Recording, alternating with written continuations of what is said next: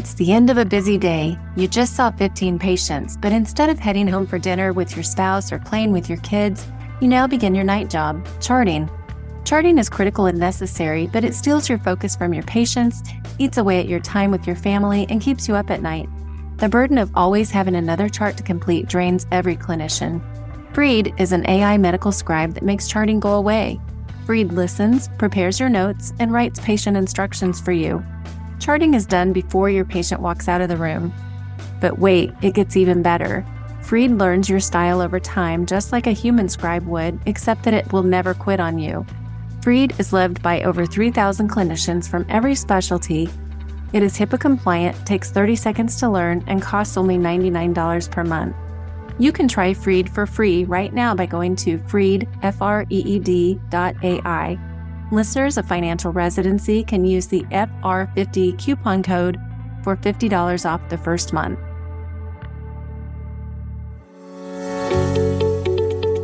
Today, Jeff and I are going to be getting into an extremely common question we see coming up with folks we work with. The question is, should I pay off debt or invest? It seems like a straightforward question, and in some cases it is, but other times it's very complicated and tends to intertangle itself into other areas of your life.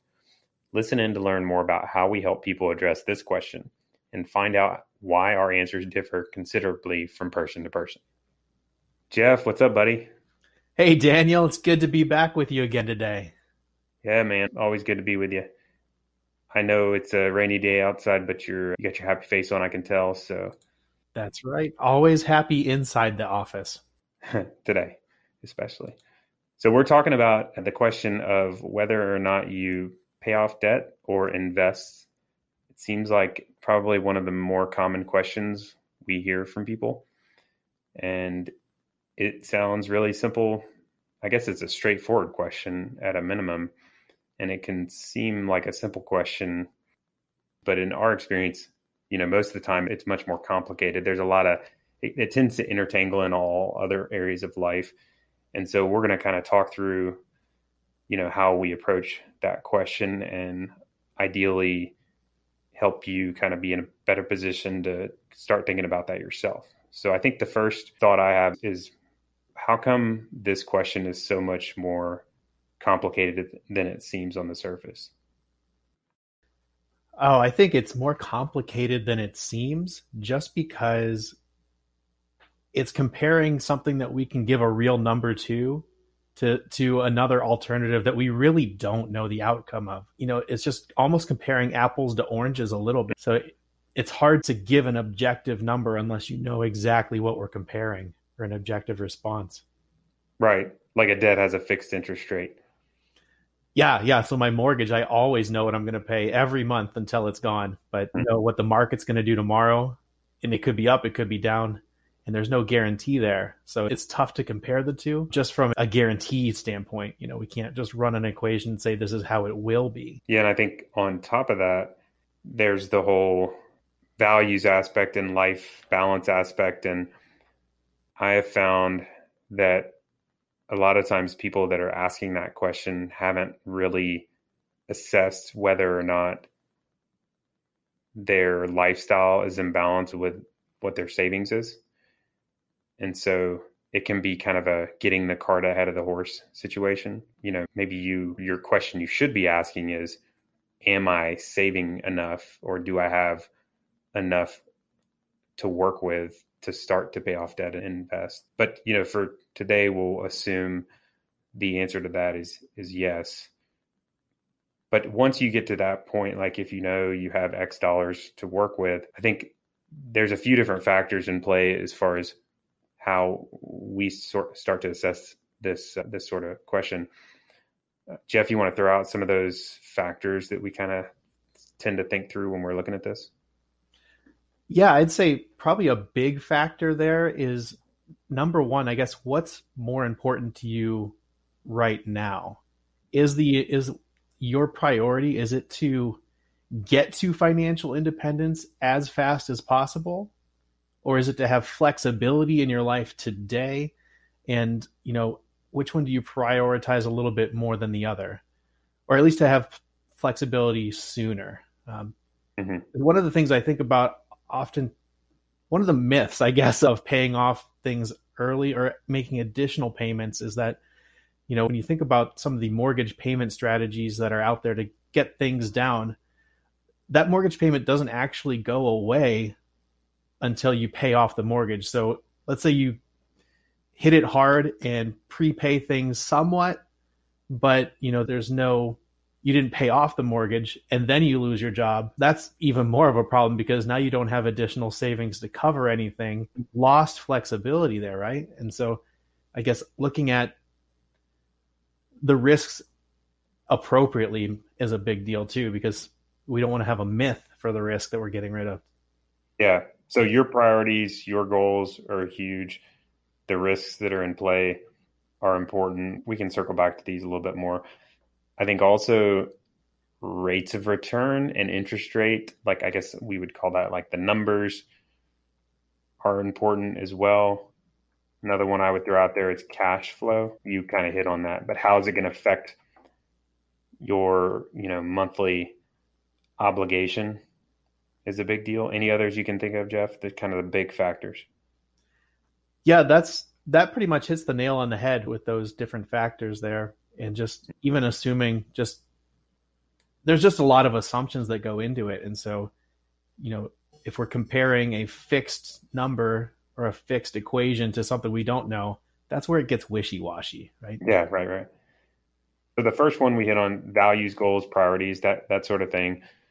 Once you know what those look like for you, the key there is to incorporate it into this decision. So, for instance, like Jeff, you were saying, is if financial independence is a big deal for you, maybe you are going to invest up to the level where you're on track for that, and then make sure you're paying debts off at the level that they're going to get all paid off by that point in time at the latest, right?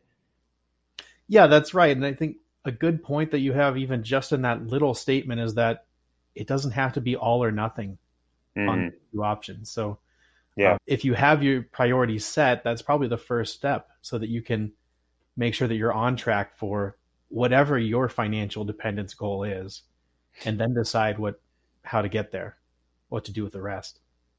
Yeah. And then other people, maybe you value not having debt, or debt keeps you up at night, causes tons of stress.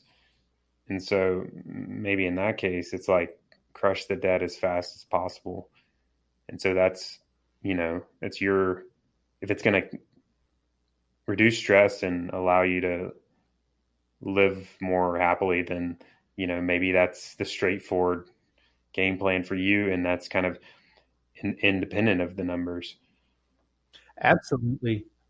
Yeah. If you have debt that you have to pay, right, then you are obligated to have income to pay that somehow. So once you can start eliminating that obligation, all of a sudden it frees up so many other options in your life, right? So it can free up what you choose to do with your living, what you choose to do with your occupation. So you don't have to go pedal to the metal if you don't have as many obligations to pay. Yeah. So really, I think I would say that's the most important thing, is it's in alignment with your values and your goals and what's most important to you. And then the second thing we had mentioned was risks. So risks that can be pretty broad as well. So for example, let's say one risk is job loss or, income loss. You need to be thinking about that first, I think, before you kind of answer this question. So for example, let's say you have credit card debt and no cash reserves.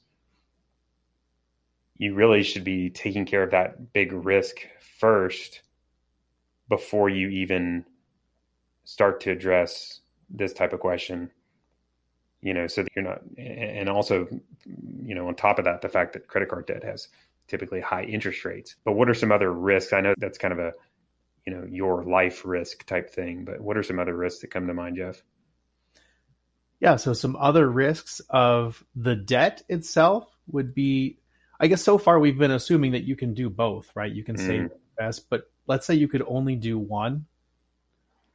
All of a sudden, if you are choosing to pay off debt completely versus any sort of backup investing, like I said, the risk that you're going to still have to continue making payments with no reserve, that job loss is huge in that case. The other risk, right? Let's talk more about some other risks too, and that is that we don't know what returns are going to be in our investing. I think we make good assumptions, and hopefully we make conservative assumptions based on what history has shown us. But the truth is we don't know. And so, if it turns out that, investment returns do turn out flat for the next 10 years and you're paying off, it's between that and paying off your mortgage in 10 years, all of a sudden that advantage that we think that would be there for investing at least breaks even rather than being a wealth advantage. So for that, I think you have to look at your own tolerance for investing risk or just overall risks with your assets and liabilities. So for example, paying off a debt is a very low risk move from the standpoint of investing, because you know for sure you're going to avoid paying interest. It's a set rate, and you know what the cost benefit is. It's easy to quantify. On the other hand, or the other extreme, investing in high risk investments, that's high risk, and short term especially, you don't know exactly what it's going to do. You have to be able to hold it for a really long time to realize that return. And so you have to be able to incorporate your tolerance for the risk, and then also the time that you have to take, the time available to do what we're talking about. Yeah. So I'd say that's definitely true. That kind of sums up a number of the risks and how to evaluate them, I guess. So how do we look at then, when we look at these risks, how do we mitigate some of these? It seems like sometimes in our planning, we have some boring parts of the plan that I guess nobody maybe really gets excited about, like just having cash on hand. Yeah. But that plays into the equation too. How much could you fund, in the event of an emergency to even be comfortable to build on these things?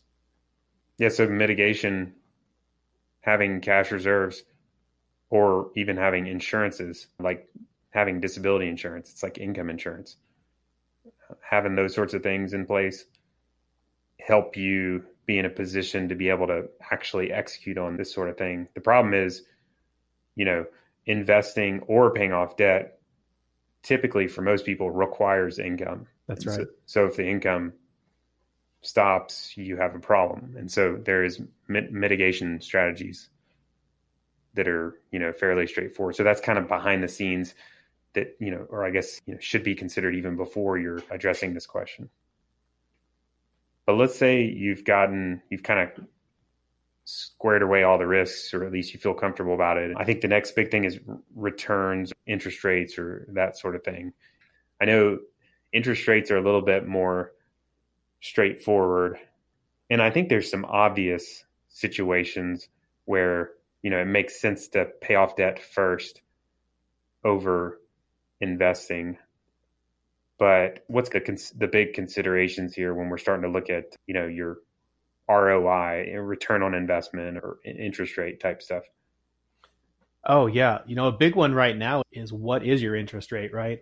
Yeah. Because there's such an opportunity with refinancing or new mortgages to have a very low interest rate historically. And so, it's almost hard to make a mathematical case based on historical returns not to pay or invest instead of, paying off a mortgage earlier, because if you're at 2.5% there in a mortgage, it's almost impossible to not beat that by doing some kind of investing.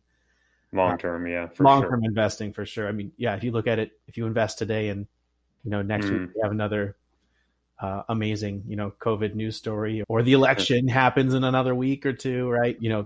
That the returns could be up or down either way. But long-term, if you lock in a 2.5% interest rate, if we're not beating that with investment returns over 30 years, we might have more financial problems than just the interest rates. Yeah. And that's one of the advantages of debts is you can, I guess, refinance it. So you can't, there's nothing really comparable to that with investing. With debts, when interest rates overall go down, you consider refinancing. And like mortgage rates, you're saying, 2.5% is the norm right now. And so that's an extremely low rate. Student loans are kind of funky right now too. The federal loans, like the stated rate is, 6 to 7%, but the government is waiving all interest at this point. So really they're actually like a 0% interest rate. So if you can get any interest in the alternative investment, then that's going to be better than 0%. But is it as simple as just comparing the rate of the investment return versus comparing the interest avoided with the debt? I'd say if you're a robot, it is. Yeah. If you're a robot. So if we're looking at the interest rate of the debt and comparing it to the return of the investment, a question that might come up, is it as simple as just comparing those two numbers to decide kind of which is the higher priority? And so that it can be, but that's not exactly apples to apples. So we had already hit on the fact of the risk and, values and that sort of thing, but there's also taxation is a factor.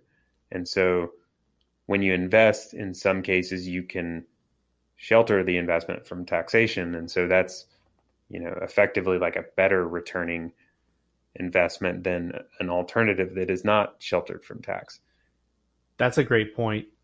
And then on debts, sometimes mortgage interest, for example, sometimes deductible, or student loans, sometimes you can take a little deduction. And so taxes are a factor in the whole equation. That's one that comes to mind. The second thing, as far as with debts, it's not a permanent, you can't just leave it there. Like an investment, you set it in, the return expectation should be, indefinite, versus with the debt, like there's an end date. Like you can't avoid, it's not like a long, unlimited time horizon type thing for as long as you have the money in there. So they're definitely not apples to apples, but I think it is, that's how we look at it, is we start to kind of look at the percentages of each of them. So I'll give you some easy examples. Like credit card debt has 10% interest rate, and an investment, I'm thinking about maybe investing even though I have the credit card debt. Like, gotcha. Yeah. So, what would you say historical, investment returns have been on a portfolio that's, heavily into stocks, 80-20, 90-10 percentage of stocks to bonds?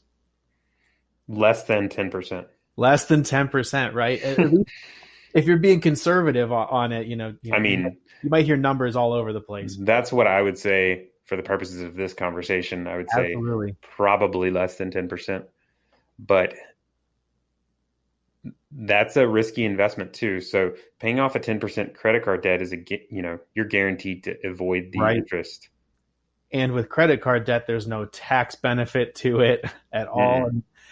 I mean, I'm not a big fan of getting debt just for a tax benefit anyway, but if there's not a benefit at all, then that's a guaranteed 10%. And by the way, what credit card do you know that's 10% if you're carrying? I don't even know. That was a bad example. Yeah, you're probably talking credit card debt 29%. But even if it is 10% compared to a 10% variable return, let's say the market's returning 10% and the credit card is 10%. The tie goes to the credit card, right? The tie goes to the credit card because that's guaranteed. Yeah. You know that it's 10% savings on every dollar you put towards it. But, with the market, it could be, negative 3% this year. It could be 20% the next year. And it might average 10% in the long run. But I'd take a steady climb instead of a roller coaster if I have the choice.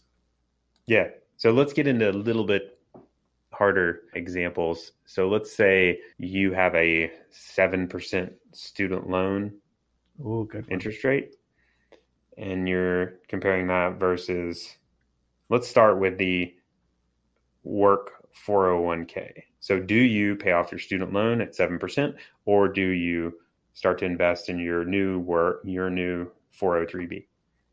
Oh, buddy. So that's a really good question because, so many people we work with are dealing with public service loan forgiveness, but let's not even think about that.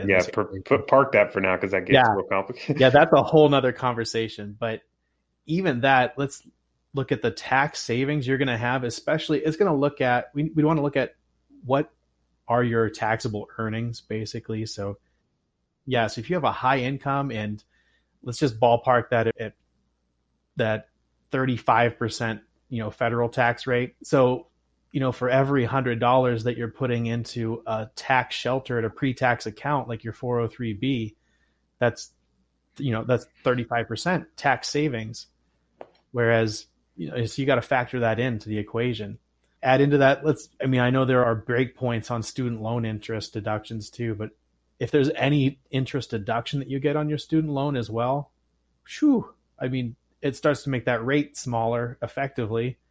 And the tax savings you'd have on the pre-tax account would be an exponential benefit. So if I was going for those two, I would absolutely lean towards maxing my pre-tax accounts, assuming that cash flow is comfortable and all that other stuff. Yeah, and there might be a match on the work plan too. That makes it a no-brainer. If there's a match on your retirement plan through work, you pretty much do that before anything. But we're kind of talking about money above and beyond that. And so what I would say, I'll kind of cheat and throw out a different variable. What I would say is, refinance your student loans, get them down to 3%, and then put it in the work retirement plan. That's an even better option because it's too hard to decide. 7% is kind of, I would lean more towards, that's a harder, guaranteed avoiding 7% is pretty enticing to me. The market, the tax benefits are very enticing. I would probably, if I was push came to shove, I would lean towards same opinion of what you're saying, Jeff, is I would lean towards the work retirement plan, but it's definitely a difficult decision right there. And you have to incorporate your values and your goals and your personal preferences and that sort of thing. And so I would, for the sake of today, we probably call that a toss up. But, if you can refinance your student loans and pull them down to 3%, that becomes a much easier decision, because 3% versus your expected return on your investment plus the tax benefits of the work retirement plan. It's kind of a no-brainer, right? Yeah, absolutely. If you can get that type of a discrepancy in the interest rate and especially the tax savings are just huge at that point. So, and like you said too, you really don't have to be all or nothing. You can make sure you can prioritize, get your match first, and make sure that you take advantage of the super awesome, portion of saving in a pre-tax account. And then you can weigh the decision. Do I do more to the pre-tax account, to the 403b, or do I, pay down student loans? Yeah. So it doesn't have to be all or nothing, but right. Priority system there, you can work on that too. Yeah. So ideally, that's going back to the kind of where we started, is ideally the biggest thing is that you're taking into consideration your own priorities and what's most important to you and where you want to go, and tailoring that to deciding which direction you go. You're also thinking about some of the uncertainty and addressing the risks, kind of making sure they're covered first, and then also taking into consideration how much risk tolerance you have for investing in the first place. And then at that point, you're in kind of a good position to do the numbers, compare the rates or whatever. But you have to remember to be strategic too. So, going back to the student loan example, if you can refinance debts, that's kind of a strategic way to help make that more efficient right off the bat. And then ideally, if you can kind of balance all that together, that's really what it comes down to, is kind of balancing all that for your specific situation. And, that's where we're going, right? That's where we get the happy life. That's right. That's how we get to be like Jeff. Always happy. Awesome. Well, Jeff, good chatting with you as always. Yeah, it's been a pleasure, Daniel. As we wrap up, remember, Freed.ai is here to free you from medical documentation. It's HIPAA compliant, takes 30 seconds to learn, and is incredibly affordable. Join the movement to eliminate clinician burnout. Visit Freed, Freed.ai, and improve your lifestyle. You can try Freed for free right now by going to Freed.ai. Listeners of Financial Residency can use the FR50 coupon code for $50 off the first month.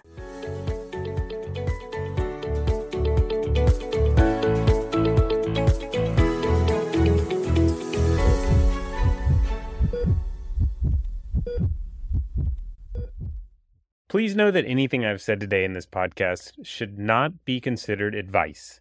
It is completely for educational and entertainment purposes only. It would be best to view me as just another guy talking about money on the internet. For advice, please consult your advisors.